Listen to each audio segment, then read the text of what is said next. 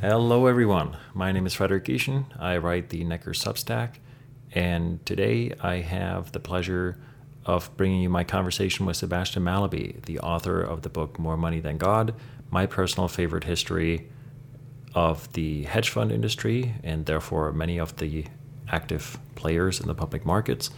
It's also a personal favorite just because the amount of research that Sebastian did and the amount of the depth of access that he was able to get interviewing really legendary investors over a long period of time, just the footnotes to the book are an absolute pleasure to read. You realize just how many stories and ideas he was able to unearth and how many insights he was able to piece together because he very methodically was able to pierce the many layers and have access not just to the individual investors but also to the people who worked with them. And we're going to talk about this process in the conversation. Just one thing before we get started. Obviously, none of this is investment advice. Everything is either my personal opinion or Sebastian's. You shouldn't invest in anything based on what we're talking about. And without further ado, please enjoy my conversation with Sebastian Mallaby. Thank you. All right. Hello, everyone. My name is Frederick Gieschen, and today I'm joined by Sebastian Mallaby, the author of several books, including More Money Than God, which is my personal favorite history of the hedge fund industry, and also one of the best researched investment books that I've had the pleasure of reading. Sebastian is also the Paul Volcker Senior Fellow for International Economics at the Council on Foreign Relations. And thank you so much for joining me today, Sebastian. Yeah, great to be with you, Frederick. Yeah, I like I said, I really love the book, and I would love to hear a little bit about sort of your background and how you found your way to the topic, how you approached it, kind of why finance, why hedge funds, what was your journey to get there? Yeah, so as you sort of alluded to, I'm a repeat offender when it comes to writing books. I've done 5 now, and each one is a bit different, and the way I get attracted and drawn into the subject, varies. For example, when I wrote The Man Who Knew, my biography of Alan Greenspan, the idea was I wanted to tell the story of the making of modern finance. And Greenspan had been at or near the center of finance from the 1960s to the 2008 crash. So from the period of the gold standard capital controls, regulated interest rates, right through to the period when a freewheeling system was detonated by the dynamite of credit derivatives and opaque securitizations. So Greenspan was the ideal narrative vehicle to write about how this modern financial system was created. And, I was thinking about this right after the 2008 crash in around 2009, 2010. And that's why I was attracted to that subject. With More Money Than God, it was a bit of a different story. Going in, I think I had 2 ideas that attracted me to the project. One, hedge funds, obviously increasingly important, but not well understood by the general public. They tend to be close to outsiders and especially to outside writers. And so that was frankly just an irresistible temptation to an investigative journalist. And the second thing was that hedge funds are not merely not well understood, they're actively misunderstood. And when I began working on my book, the hedge fund that was maybe the most famous was long-term capital management, which of course blew up in 1998, and that scared the Federal Reserve and all the other supervisors. So hedge funds were seen as the scary fringe of finance.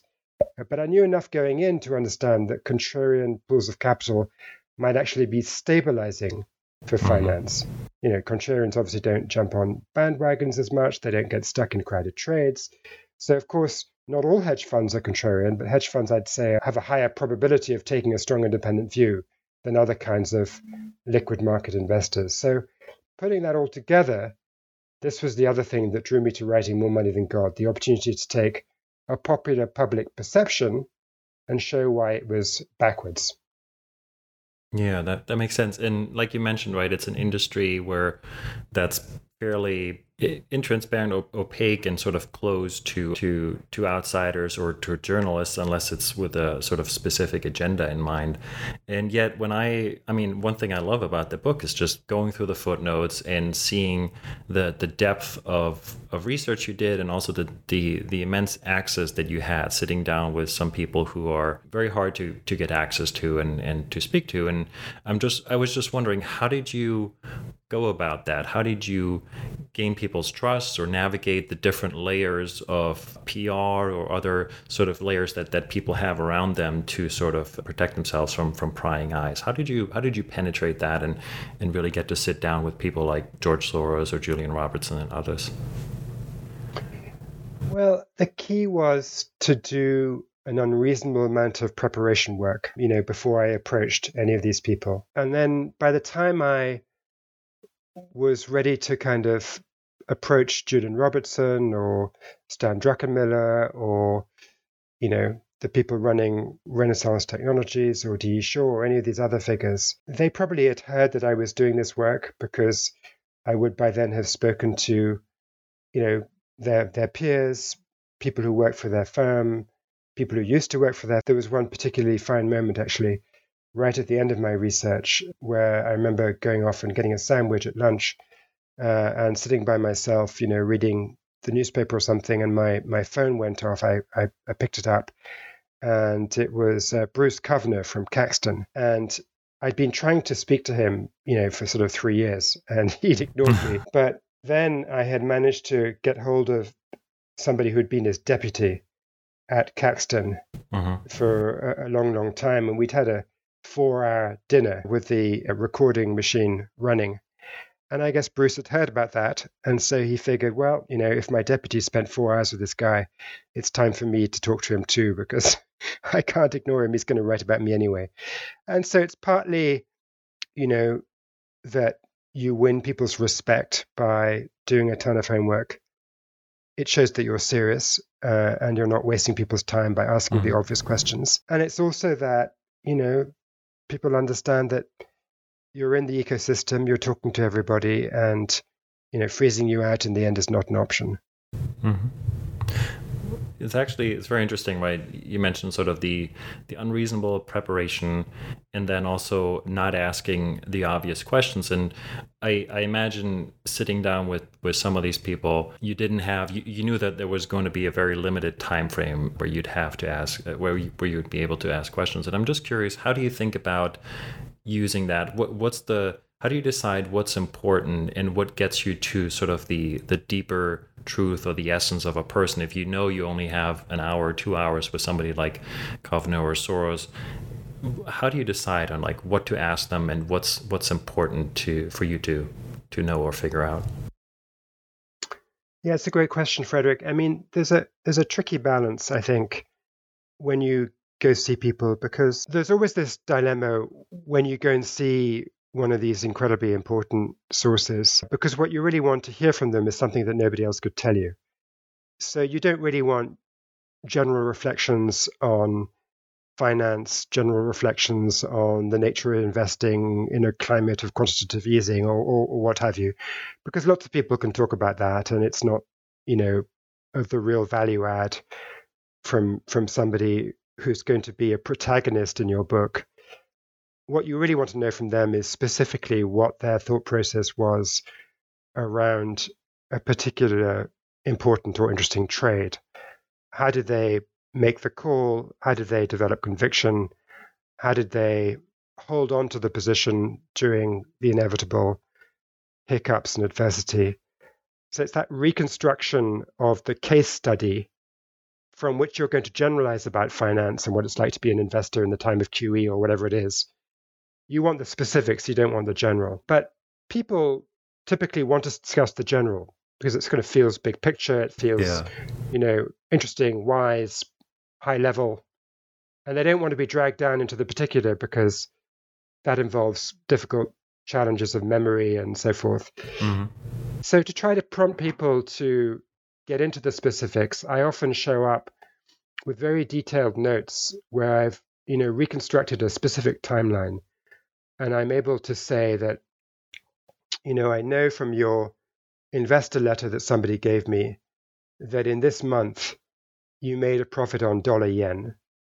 I know that dollar yen, because I've looked at the charts, had a big move on the 15th and 16th of that month.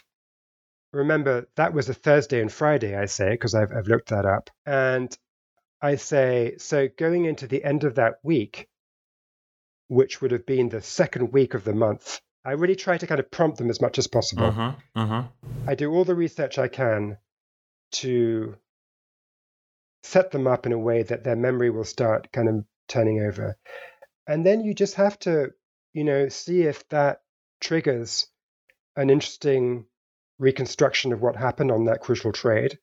Or sometimes it doesn't. People just draw a blank, they can't remember, they don't want to talk about it, or whatever. And you can never tell going in advance which of these will happen. Will it be terrific and you'll get precise memories? I remember one time going to see Stan Druckenmiller and being stunned by the precision of his memory and the way that he could just walk you through step by step, what happened in his thinking on, let's say, the 1992 sterling trade.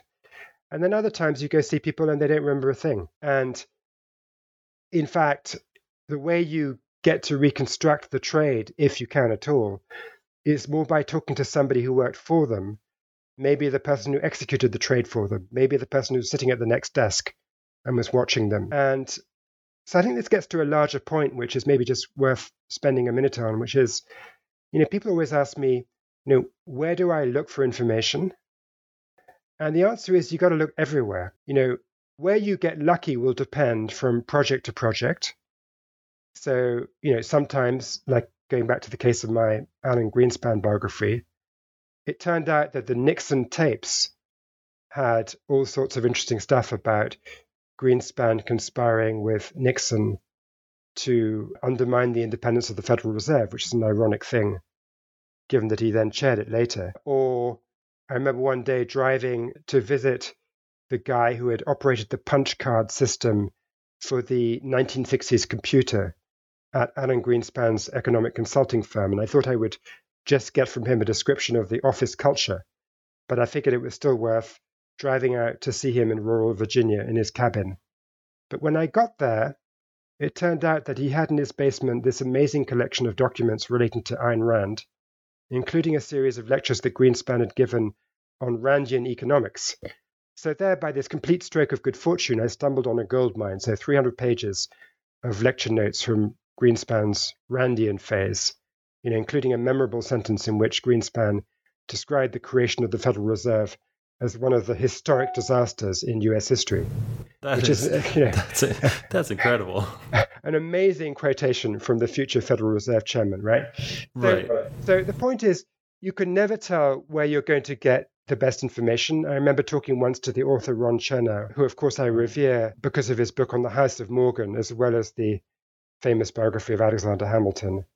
And Chernow told me that in this type of pioneering research, you're going to drill a lot of dry wells, but sometimes you will hit a gusher and all the effort will be worth it. And so, coming to More Money Than God, where the method I used was mostly oral history, just tracking people down who had worked at all the funds that made history, I would just go see everyone I could get to see, not necessarily the chief investment officer, not necessarily the founder of the hedge fund, but often the people lower down who had vivid memories of particular trades. And sometimes you hit that gusher, like when Julian Robertson handed over to me 20 years worth of limited partner letters, which he'd written every month, or when the grandson of the hedge fund pioneer, A.W. Jones, came up with a prospectus in which he laid out the original hedge fund method.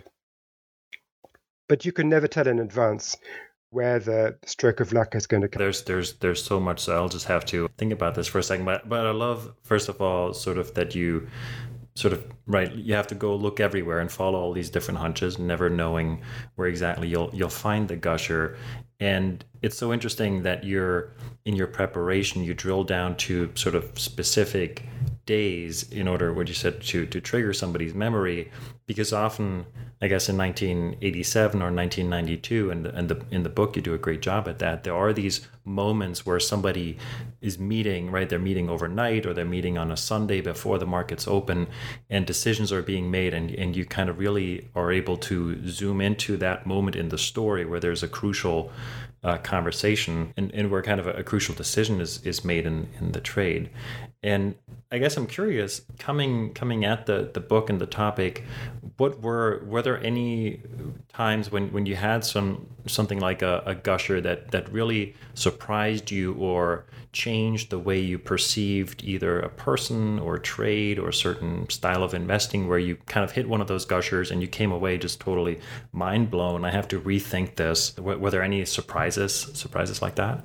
I think with the general topic of George Soros, that was a particular outfit where I was able to interview lots of different people who worked on the team.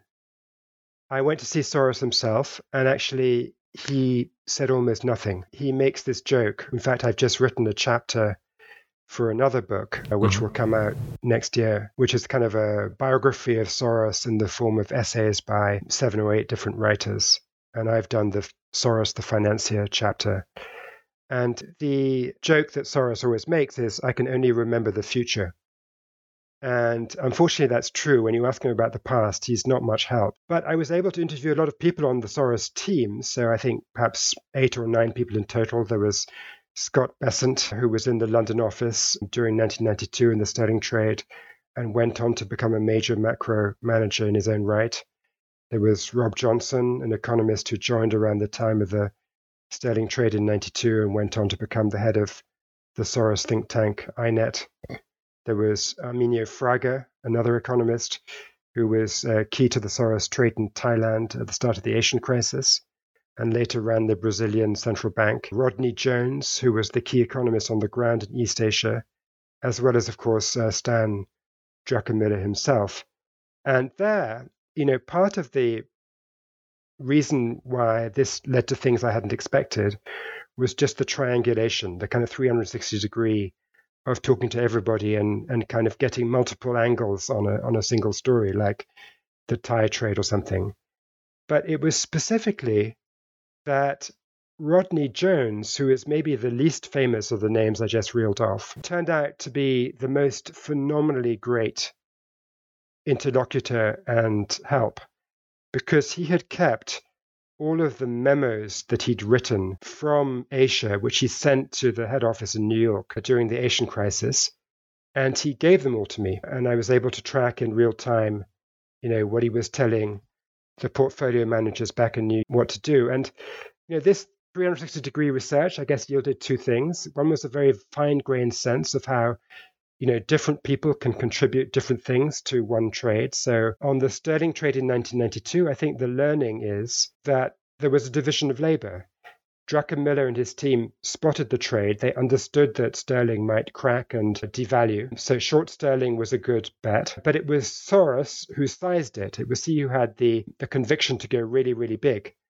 And those are 2 different skills. One is about analysis and the other is about conviction. And then when it came to the baht trade, and this is sort of continuing on the same theme, the same learning, the baht trade in Thailand in 1997, and you remember perhaps that it was the devaluation of the Thai baht that kicked off the Asian financial crisis. The interesting thing is that the configuration at that point, 5 years after the sterling trade, the configuration inside the Soros fund was different. Soros himself at that point was a bit disengaged. And the trade was spotted by Druckenmiller and his team, and they sized it. They didn't really get a steer from the boss. And, Arminio Fraga, Rodney Jones, Druckenmiller, these were the people in control. And without Soros's input, the upshot was that the Soros team sized the bet relatively modestly. And in fact, rather than build the short position on the Thai baht as the collapse came closer, Druckenmiller actually reduced the size of the bet. It's completely, counterintuitive. We think of, and particularly people outside the hedge fund industry tend to think of, hedge fund traders as these merciless sharks. But in fact, as the collapse came closer, the hedge fund in this case backed off. It's like the shark goes into reverse. And without Soros's go for the jugular instinct, go for the jugular being the famous quote of the advice that he gave to Druckenmiller right ahead of the 1992 sterling trade. Without that push from Soros, the Thailand trade played out completely differently to the United Kingdom. And so then I think there's also a second learning. And, you asked me, so what did I learn? What I was surprised by? And beyond this idea that different individuals can contribute in a different way to a single trade, it's also the case that the multiple personalities can create chaos, right? And I think an underrated thing in the understanding of financial trading, and this comes up a bit in the new book I've written about venture capital, is that the culture within an investment company matters almost as much as the analysis that the company does of the market or of the trade. And this really played out in South Korea in 1998, a bit later on in the Asian financial crisis. And, this is one of my favorite stories from my research. I don't know if you feel like you've heard it before, Frederick, but maybe I should tell it anyway. No, talk about it. Okay. I mean, yeah, so, I mean, you have to imagine Rodney Jones again, this Soros economist who's traveling from capital to capital during the Southeast Asian financial crisis. He's been in Thailand during the collapse there. He's been living in Hong Kong, and he's seen, attacks on the Hong Kong dollar peg. Then the Soros team went through the Indonesia crisis where, they did well initially, but then things went sideways for them. And there was a revolution in Indonesia on the back of the financial crisis. So the whole thing was, super intense. And then maybe about 9 or 10 months into this incredible drama, Rodney goes to Seoul in South Korea. And, he's making calls on various financial institutions in Korea. And, he's asking them, how are things going? And they're saying, it's all great. And he's looking on the walls of these offices. And, you have these tombstone announcements, sort of, underwriting such and such, the deals, with the deals, exactly. And he sees that these Korean financial institutions announcing in these framed plaques on their walls that they've done these financings for Thai real estate companies. Oh, no. And of course, he knows, because he was there, that all these real estate companies are bust. They're gone, finished. Yeah. So anybody who provided capital to them, hasn't got it back. So he sort of starts to say to them, well, you say things are fine, but, what about what's on your wall here? So then they look a bit, embarrassed and shameful and bashful. And they say, yes, that's true. And so Rodney Jones says, well, all right, so, how come you're even still sitting here? I mean, you must have lost so much money on these deals that I would have thought it would just wipe your capital out. And essentially, he talked it out of them that the only reason these guys were still standing was that the South Korean central bank provided dollars to them to make up for the dollars that they hadn't been repaid by the Thai real estate companies. And it followed from that, of course, the South Korean central bank was depleting its dollar reserves in a way that was not announced in the public accounts of the central bank. The reserves were not reflecting this. Rodney Jones, the Soros guy in South Korea at that moment, understands that, guess what? The South Korean reserves, fictitious. The government is lying. And when you see that as a currency trader, you know that if you go short the currency, they're not going to have the reserves to defend it, and you're going to win. It'll be the sterling trade all over again. It'll be the Thai baht trade all over again. You can make another $1 billion. So Rodney King, sends a memo, and Rodney Jones says, he sends a memo to New York, to the Soros headquarters, and says, lays out the logic and says, guys, here's the trade. We can do this. And what he gets back from New York is radio silence, nothing. So he's sort of, waiting for the answer. You can imagine you're the analyst in Korea. You see this trade. I don't know what your personal compensation is linked to that trade that you spot, but let's say you get, I don't know, even if it's just 5% of the winnings, if the winnings are $1 billion, that's kind of enough to retire on. He's thinking, why aren't they answering? So a day or two later, he sends a second memo. And of course, I've got all these memos because he gave me the whole set. Yeah, that's amazing. And he says, guys, here's the trade. You should do this.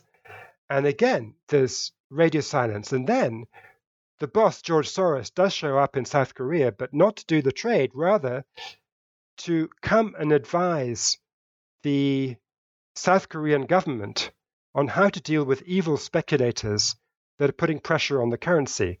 He arrives at the airport, there's a nice government delegation to meet him, there's a red carpet, he goes to the presidential mansion, he meets with the president, he has a press conference. Basically on that week of the month, George Soros decides that he's not a hedge fund trader. He feels like being a global statesman. He wants to be a philanthropist. He wants to be the good guy. And so you see the sort of many, many sides of George Soros, the many faces of George Soros, but you also see how chaos and sort of weird reporting lines within Soros fund management cause them to miss this enormous trade and cost them unbelievable amounts of money. No, that's incredible. First of all, that you had all the memos so you could reconstruct that trade, but also, yes, that shift from the hedge fund manager to the philanthropist and statesman, and then putting on these different hats at different times. That, yeah, I can only imagine the frustration of the Rodney's frustration having spotted that trade. And a little bit like you, right? He only found it because he was on the ground doing all this research and sort of following all these different threads and paying attention. But I want to come back to something that you said, which is that the personalities and the culture are sort of almost as important or as important as the analysis.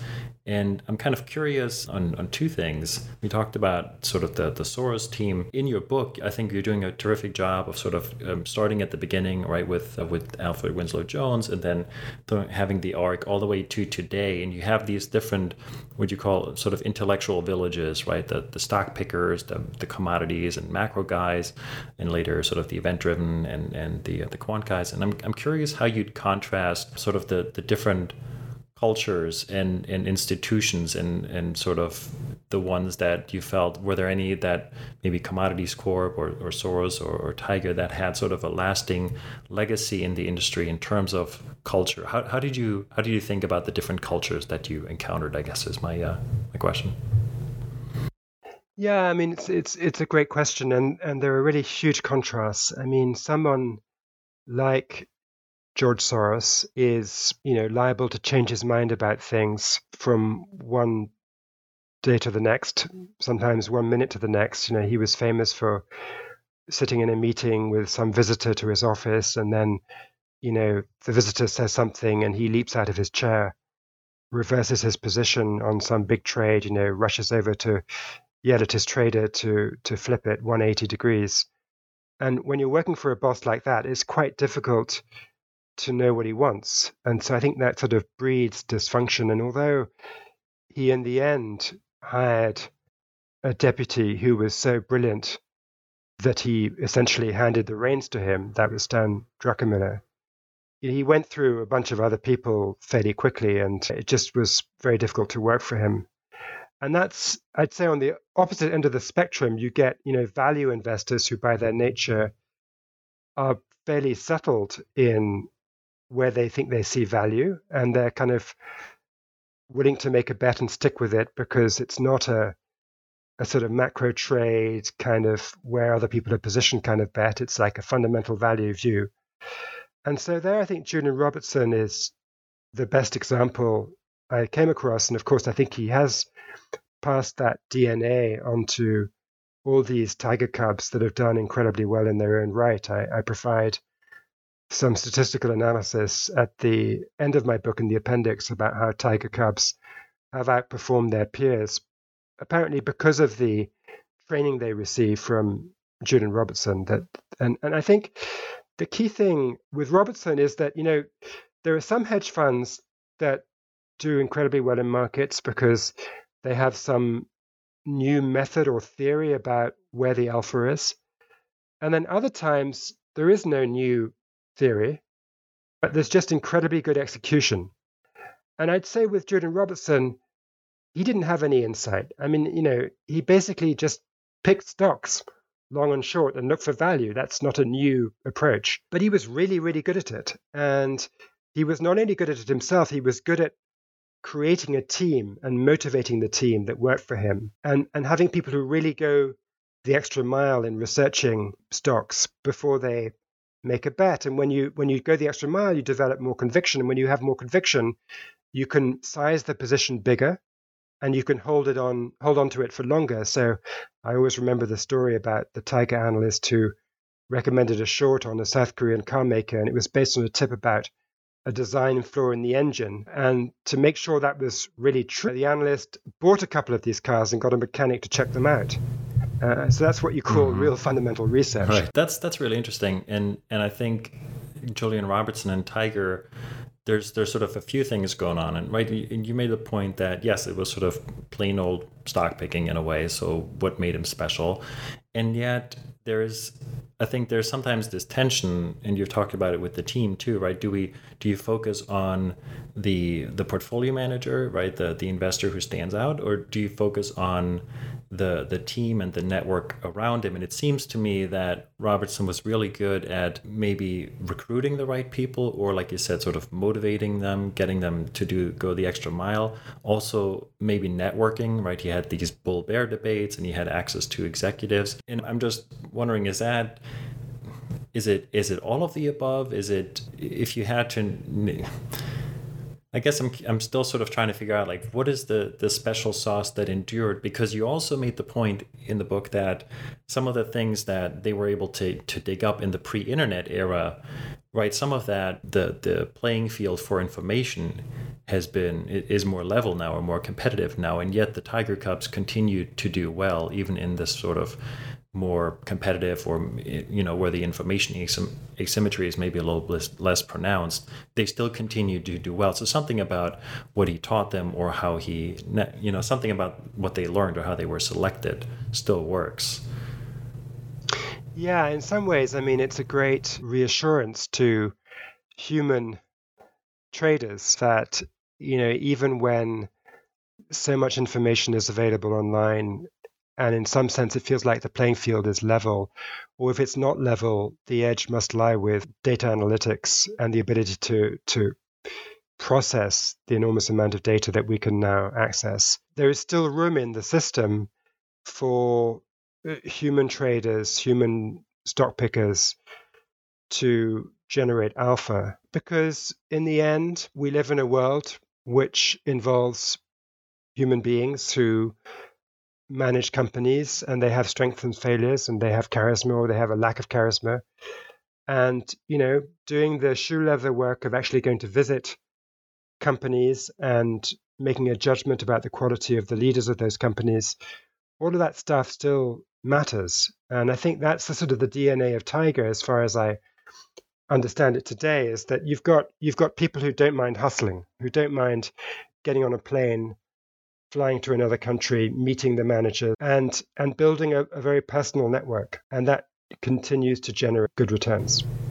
That's really interesting, because one thing that stands out to me from your book is you have these sort of eras, or kind of different market regimes, and you find a certain type of trade or a certain type of firm does really well in a sort of decade or two, and then eventually things change, and maybe the strategy is no longer a good fit, and people peter out or blow up in sort of in the dot-com bubble or in other events. And I'm just curious, it seems that it's rare that somebody is able to truly evolve and maybe adapt their style if the world or the market regime really changes. It seems like that maybe the Tiger model is a little bit more adaptable to sort of networking, since they've done well. But even Julian Robertson's, and maybe you can speak to that, right, where he sort of became too big and kind of started doing things that were no longer sort of the core of his strategy from the beginning. I mean, I don't know if you have an opinion on this sort of getting out over your skis, or sort of ending up in a market that's no longer a fit for your strategy, and whether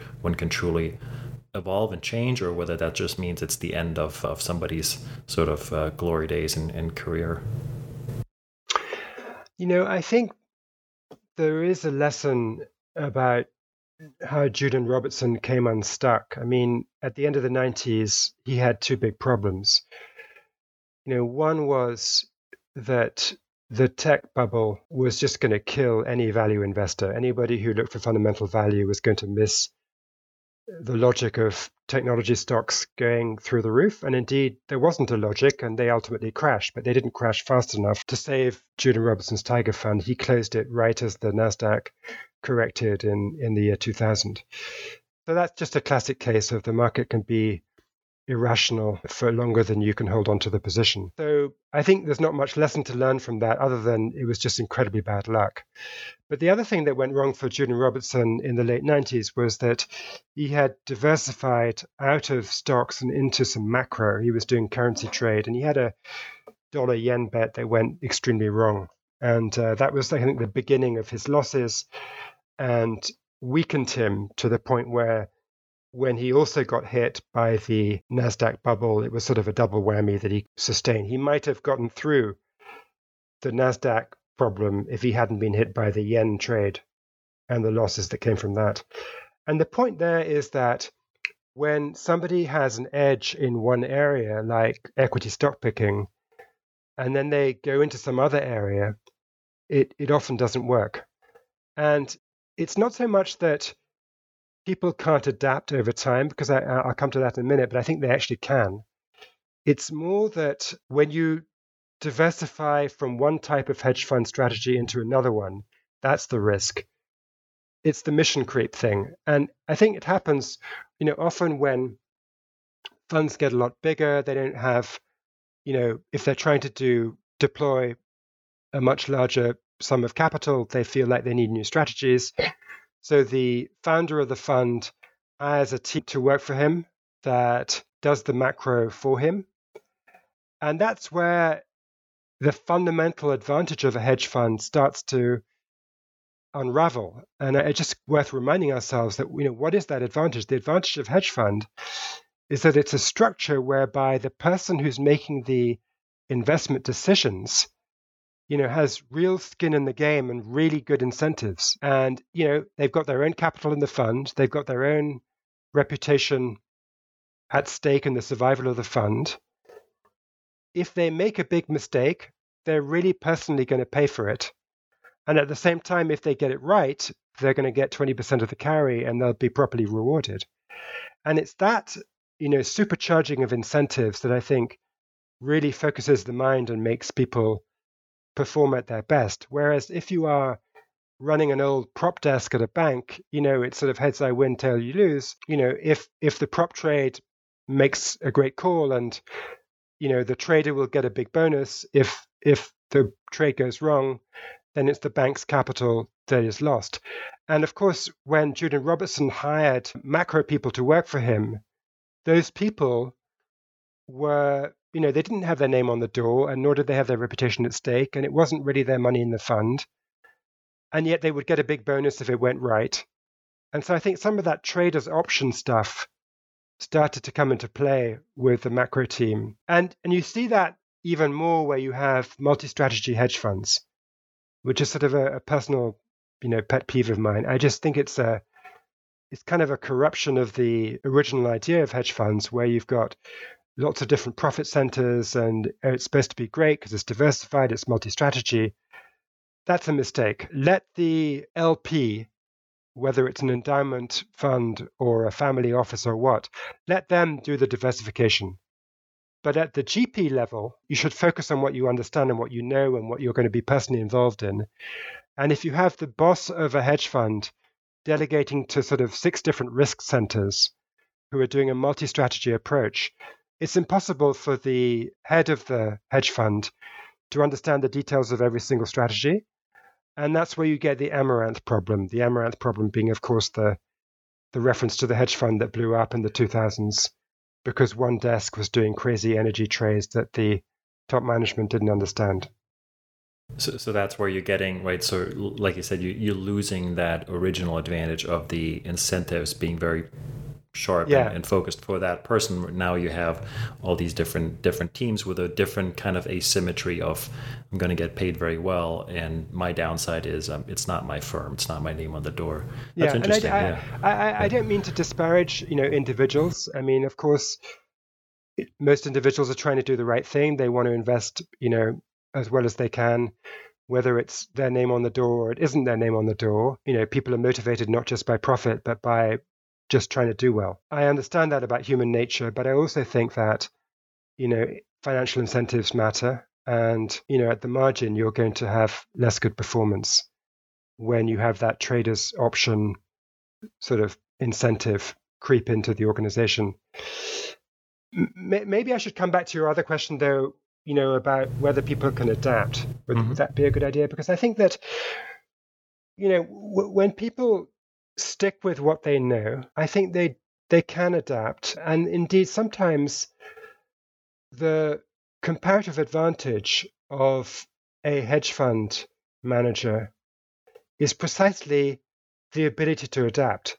I mean, George Soros used to say, I don't play the game, I look for changes in the rules of the game. And so it's the kind of high level intelligence to see how the world is changing, and therefore what the opportunity set is doing, and sort of moving with that as the world shifts. And I think,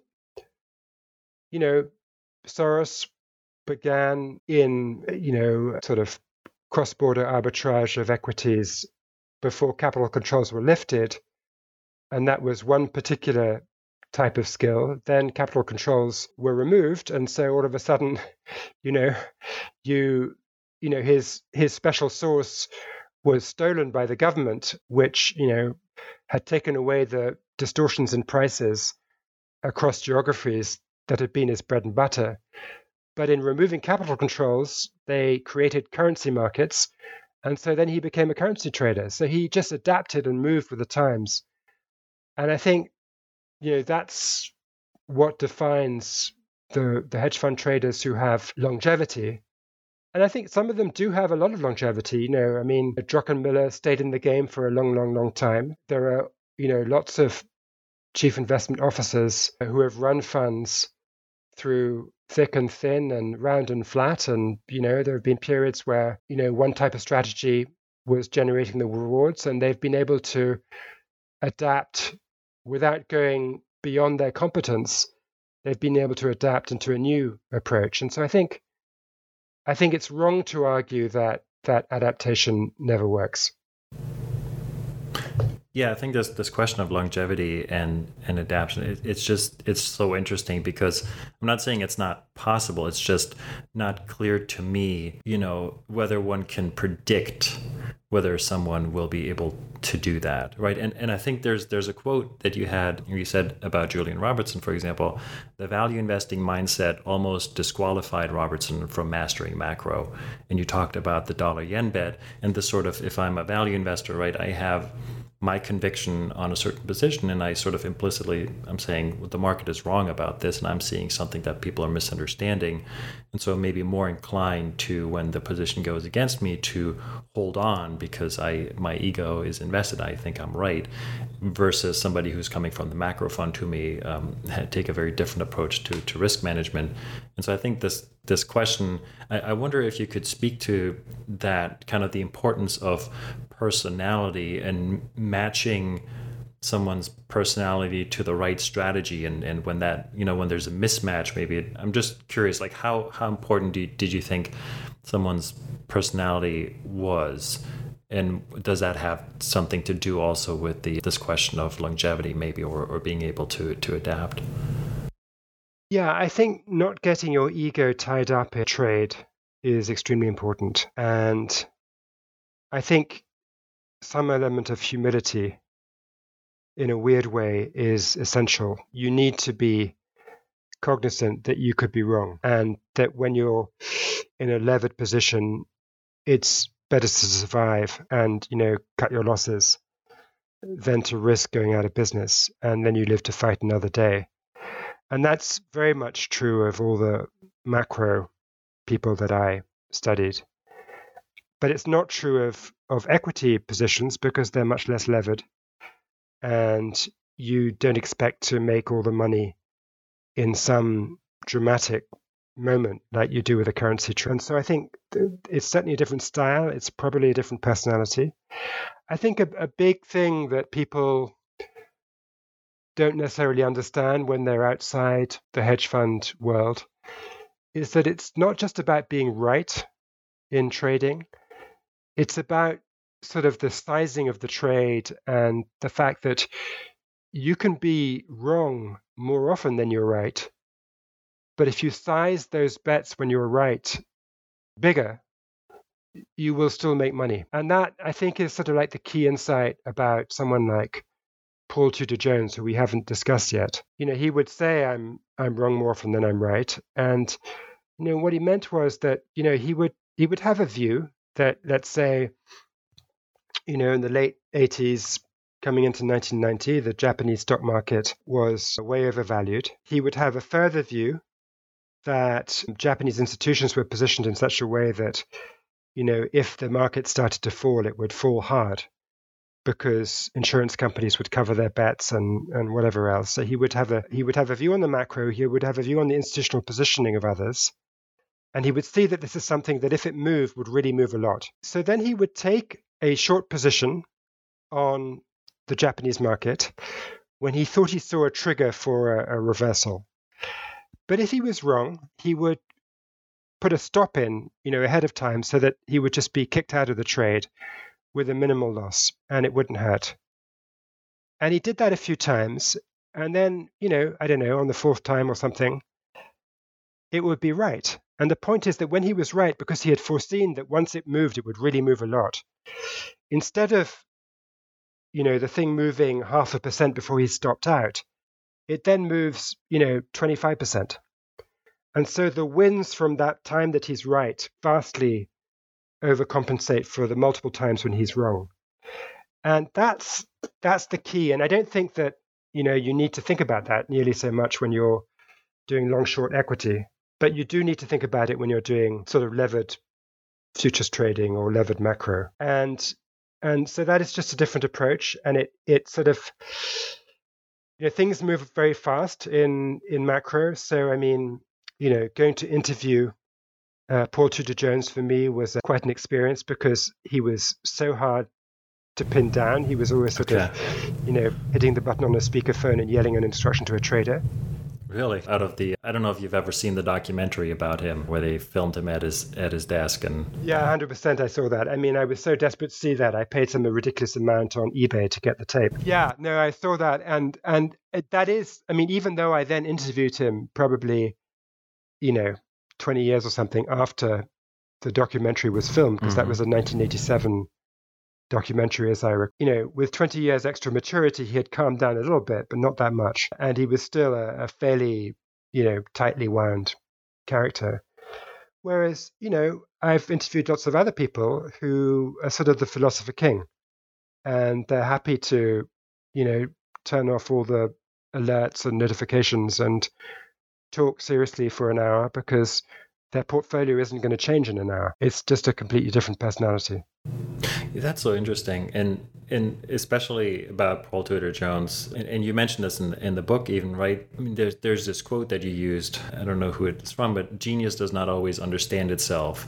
And there are these moments when, like, Paul Tudor Jones might be famous for being short the 1987 crash, but then if you go back and you look at the factors that moved him to that thinking, right, like this overlay chart with 1929, you find out that, well, they kind of fudged around and like moved that a little bit so it actually fits. So it wasn't like the most scientific approach. And so I'm just curious how you think about someone like that, where there's maybe a disconnect between what they intuitively do or how they, and their ability to kind of articulate what it is that they do and maybe replicate it or teach it, right? How much did you sitting down with him sort of learn from him or understand from him if a lot of it is sort of happening under the surface and very quickly and maybe not always, sort of consciously like laid out on paper?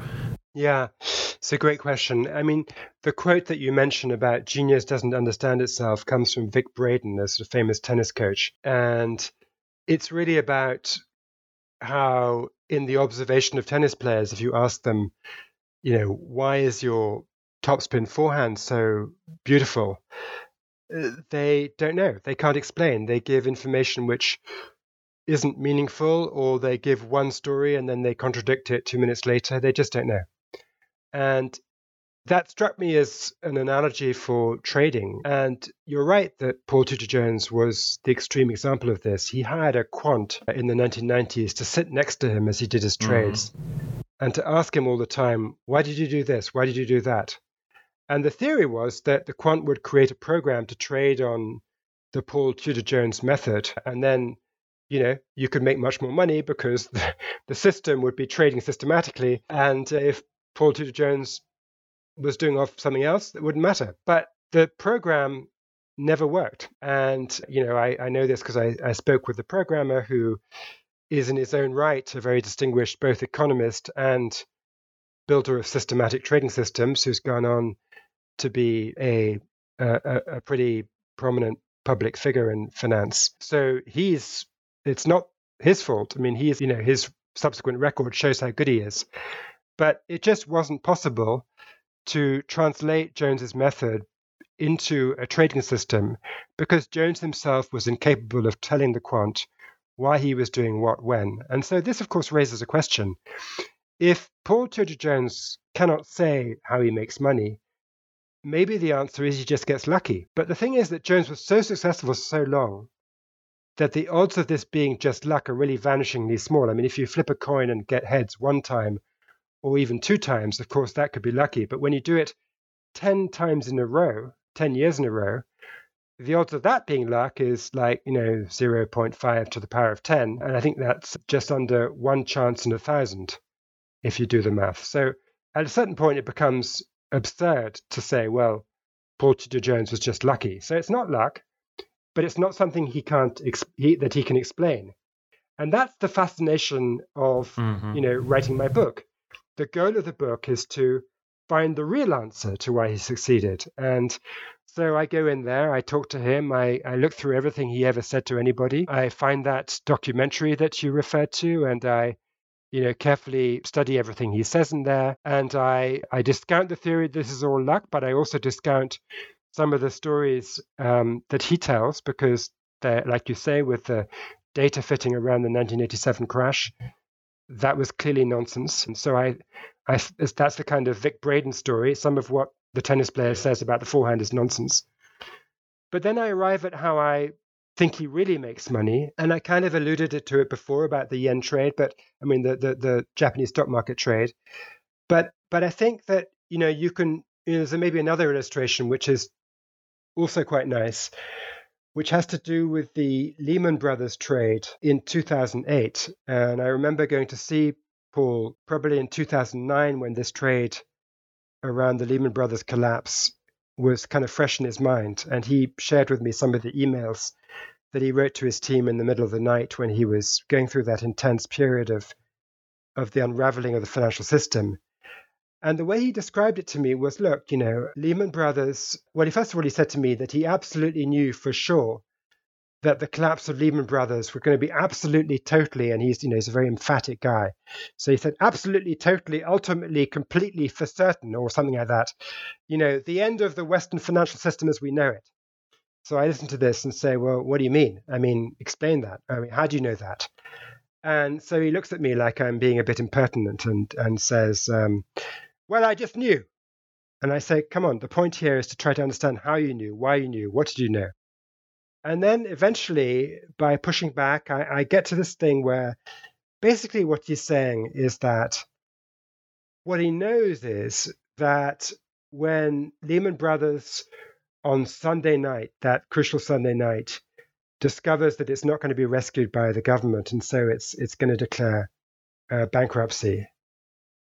It's not like, Lehman is going to, that Lehman debt or that the counterparties are going to be stronger the next day. They can't be stronger, right? So the worst, the most optimistic outlook would be that the market absorbs the news of the Lehman Brothers collapse and kind of holds steady. And that's what the official sector believed. That's what Hank Paulson, the Treasury Secretary, and the folks at the Fed were hoping. They kind of said to themselves, well, look, this Lehman Brothers collapse has been a rumor in the markets for quite some time.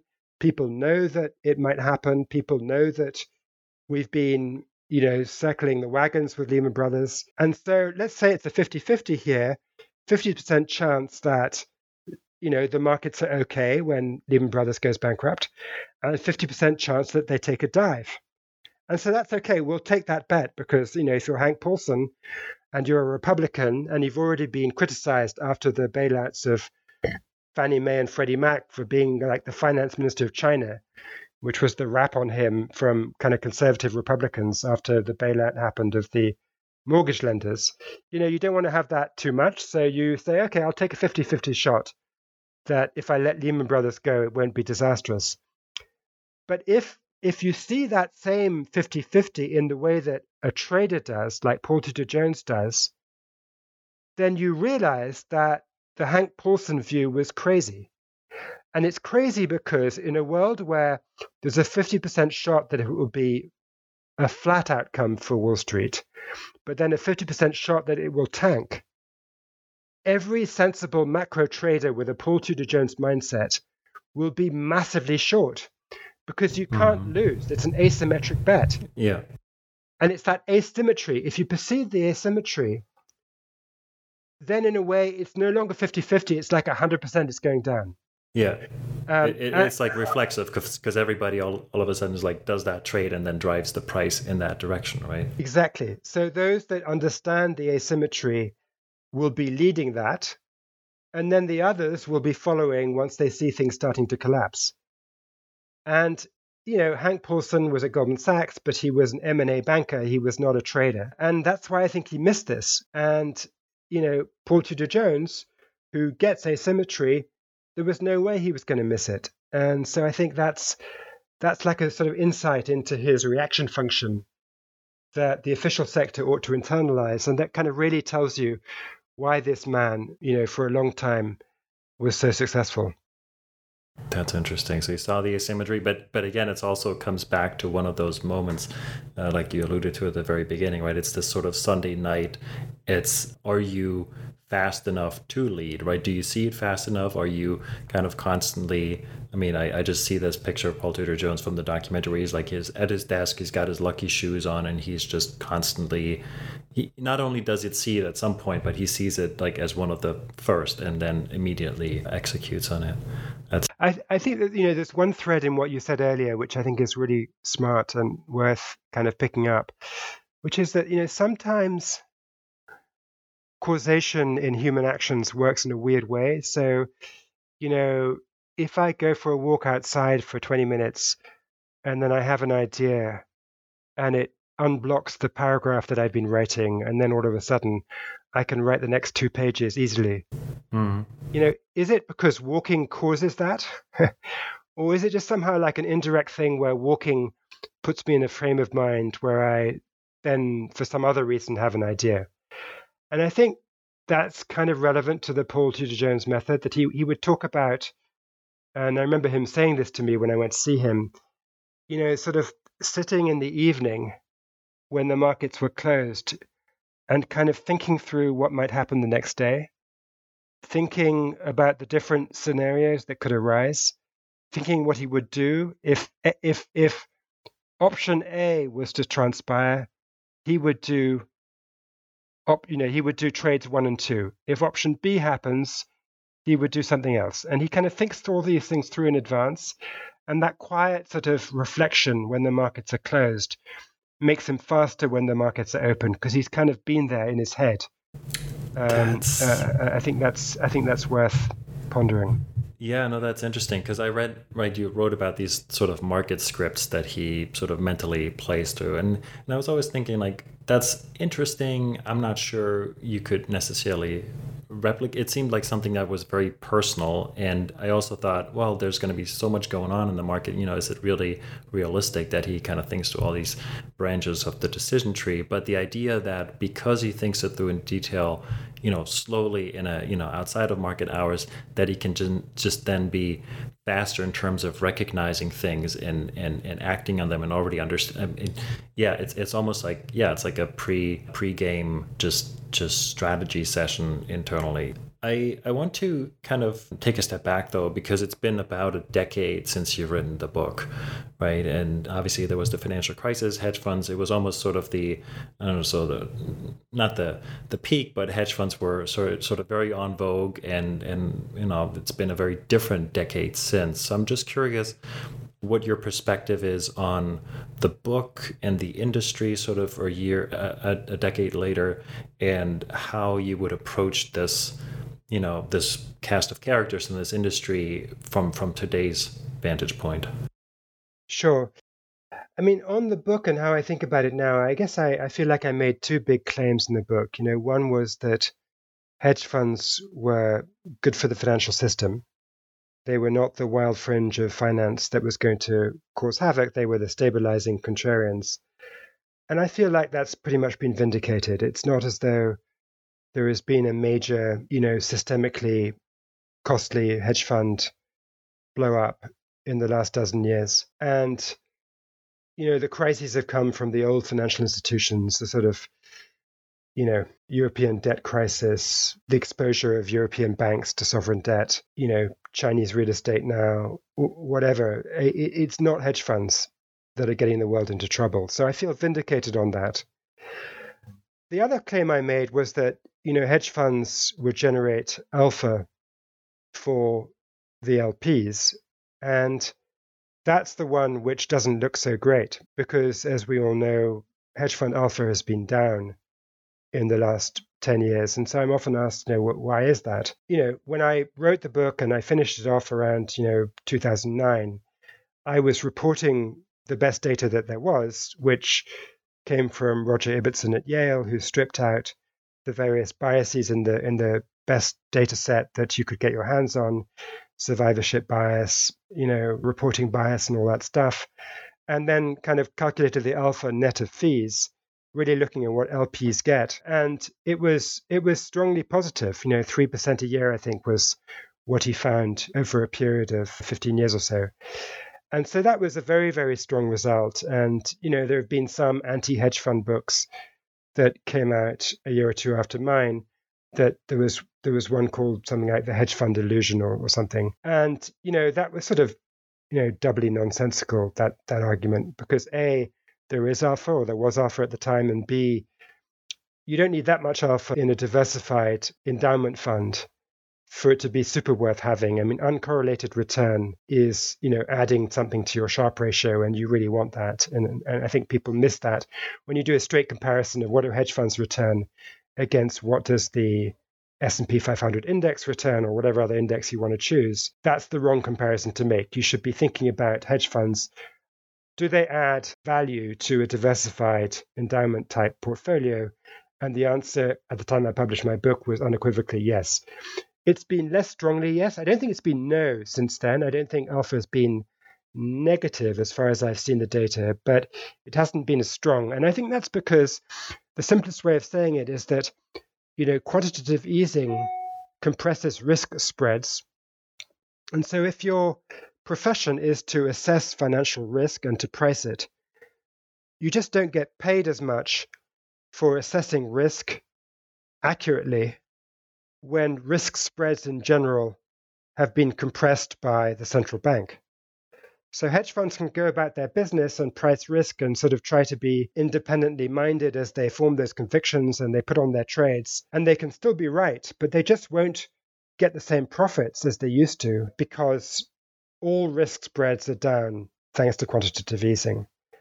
And so I think, the best prediction is that if we're going into a world of higher inflation now, and therefore interest rates start to rise from their extremely low level, risk spreads should start to widen again, and hedge funds may again be better at generating alpha. And I think that's very linked to what we see in the macro picture with central bank policy. But to come to the other part of your question, if I were to write today a book about hedge funds, I guess I would have to grapple much more thoroughly with the impact of quantitative trading. In my book, I wrote about D.E. Shaw, I wrote about Renaissance Technologies. And in fact, I got a lot of calls when Bob Mercer of Renaissance Technologies emerged as a major player in the Donald Trump firmament, because I think I was one of the only writers to have actually gone to meet him. But if I were to write a hedge fund book today, the whole universe of quant funds has grown enormously. It still remains true today that there are more non-quants than quants, but the quant funds are much larger. A higher share of the largest hedge funds are quant hedge funds. And the quant hedge fund sector is different, right? It's got higher barriers to entry because of all the investment you need to make in the computing power and indeed the computer science brain power. And because of those high barriers to entry, you tend to get these concentrated pools of excellence in a few big quant shops. And the survival rates for quants are higher than for non-quants. So this all sort of changes the game. It's less of a kind of Darwinian, competitive, adaptive ecosystem, which is what I saw in the discretionary trading world. I think in the world of quants, you get enterprise value, you get the ability to transfer the enterprise from one group of founders to the next generation who can continue to manage it and build it. And so it presents a different set of questions in its own right. And it also presents this question, which is sort of interesting, about what's going to be the balance in the future of quants versus non-quants. And as I've alluded to, my own view is that quants will maybe continue to grow, but non-quants, human traders, are going to remain very important. And I'd say that the insight here is that I'd say for the last 25 years or so, from let's say the early 90s, when Renaissance technologies got going, until about, let's say just recently, the quants were growing because they were displacing discretionary traders who were engaged in market making.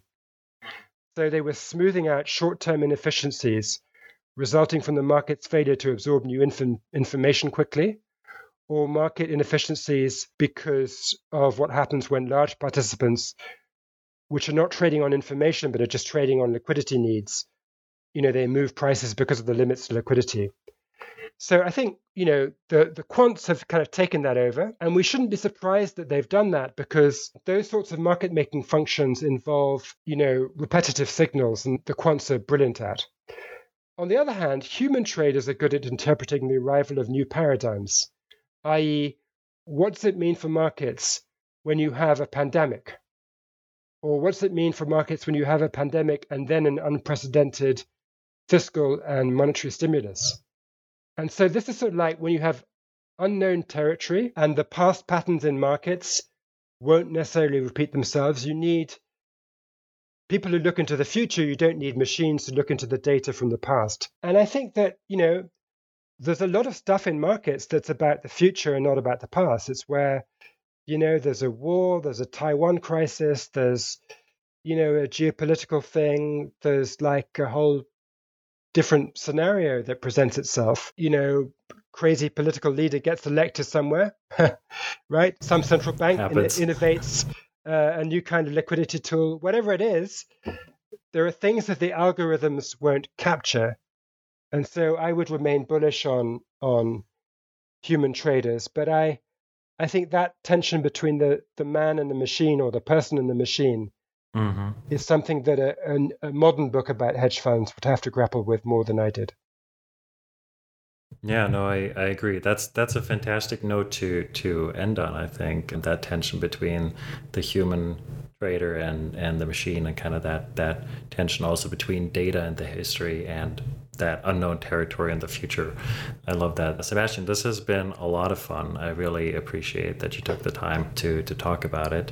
And I really look forward to your new book, which we can't talk about, but when it comes out, I do really look forward to that as well. You can at least give the title, Frederick, or I will if you don't. That much is allowed. Yes. Can you say one or two sentences about it? Is that, or is it just... So in January 2022, Penguin Press will publish what I've been doing for the last 4 or 5 years, which is sort of the sequel to More Money Than God. Same kind of deep dive, historical, deeply researched take, but on a different kind of investing. This time it'll be about venture capital and technology investing. And it's called The Power Law, Venture Capital and the Making of a New Future. So I hope everyone will check that out. I will check it out. I will write about it. And knowing the amount of research that you do and access that you're able to get, and which we talked about, right? I'm very, very excited about it. Very excited to talk to you about it again. So yes, this is going to be my first highlight of 2022. So in any event, thank you so much for this today. This was a lot of fun. Yes, fun for me too, and thanks for the great questions.